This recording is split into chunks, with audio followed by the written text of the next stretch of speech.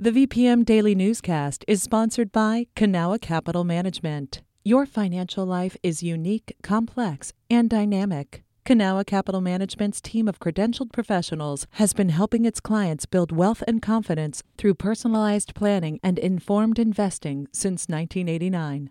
Learn more at cancap.com. That's KANCAP.com. You're listening to the VPM Daily Newscast, the recap of today's top stories in Central Virginia. From the VPM Newsroom in Richmond, I'm Kim Strother. The Virginia Department of Education announced $12 million in security grants for hundreds of schools across the Commonwealth this week. Among the recipients are Richmond, Petersburg, and Henrico County Public Schools. Together, they'll have more than $400,000 to spend on card access and visitor ID systems, as well as surveillance cameras. Funding for the grants was determined based on need as well as the number of safety issues reported at the schools. Governor Glenn Youngkin said he's, quote, extremely worried about the state of college campuses and discussed Thomas Jefferson's writings on free expression at the University of Virginia. Youngkin offered the keynote address earlier this week during the Higher Education Summit on Free Speech and Intellectual Diversity. The head of every public Virginia college and university, as well as many private schools, attended. A press release from Youngkin's office said the event was intended to support civil discourse.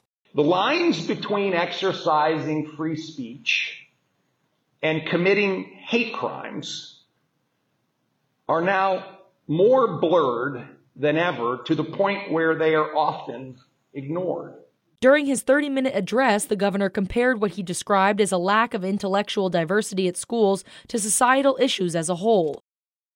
The 2023 Dominion Energy Christmas Parade is set to begin at 10:15 a.m. Saturday at the Science Museum of Virginia. More than 90 groups, including the Maggie Walker Governor's School Drumline and King's Dominion, are participating in the event. Organizers say about 100,000 people attend the parade each year. Portions of West Broad Street and roads in the surrounding area will be closed during the event. For more information, visit richmondparade.org.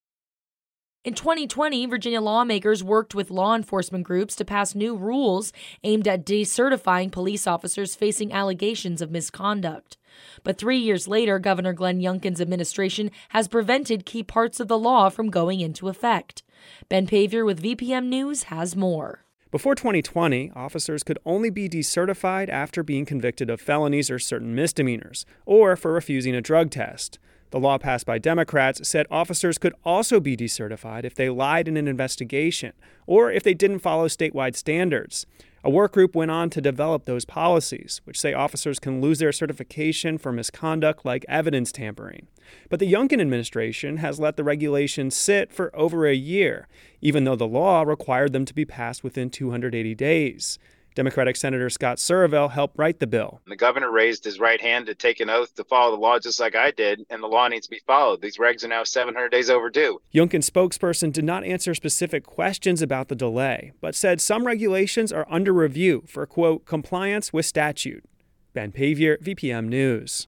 VCU Health is moving forward with the demolition of the public safety building in downtown Richmond. The health system hired a Henrico County construction company for the $4.8 million project.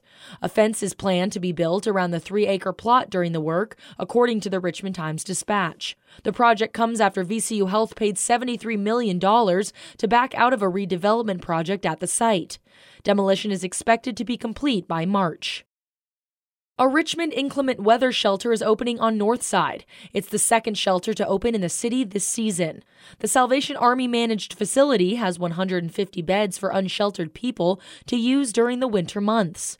At a Thursday press conference, Mayor LeVar Stoney commended city staff and local partners for taking a step forward addressing the city's housing crisis. I'm grateful to be standing here with our partners, the Salvation Army, Home Again, and the Greater Richmond Continuum of Care, who work hard every day to support and assist those in our community who need safe and quality housing. The shelter will operate each night through April 15th, 2024. The U.S. Environmental Protection Agency is suing an Ashland farmer for clearing wetlands without a permit.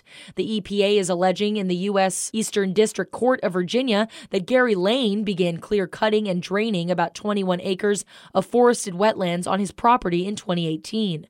Lane has questioned whether the suit is prohibited under a recent Supreme Court decision that limits protected waters, according to the Virginia Mercury.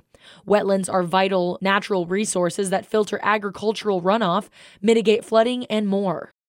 This has been the VPM Daily Newscast.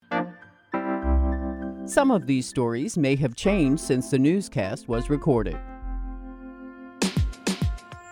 You can stay connected to what matters by heading to vpm.org/news or follow us on Facebook, Twitter, and Instagram at MyVPM.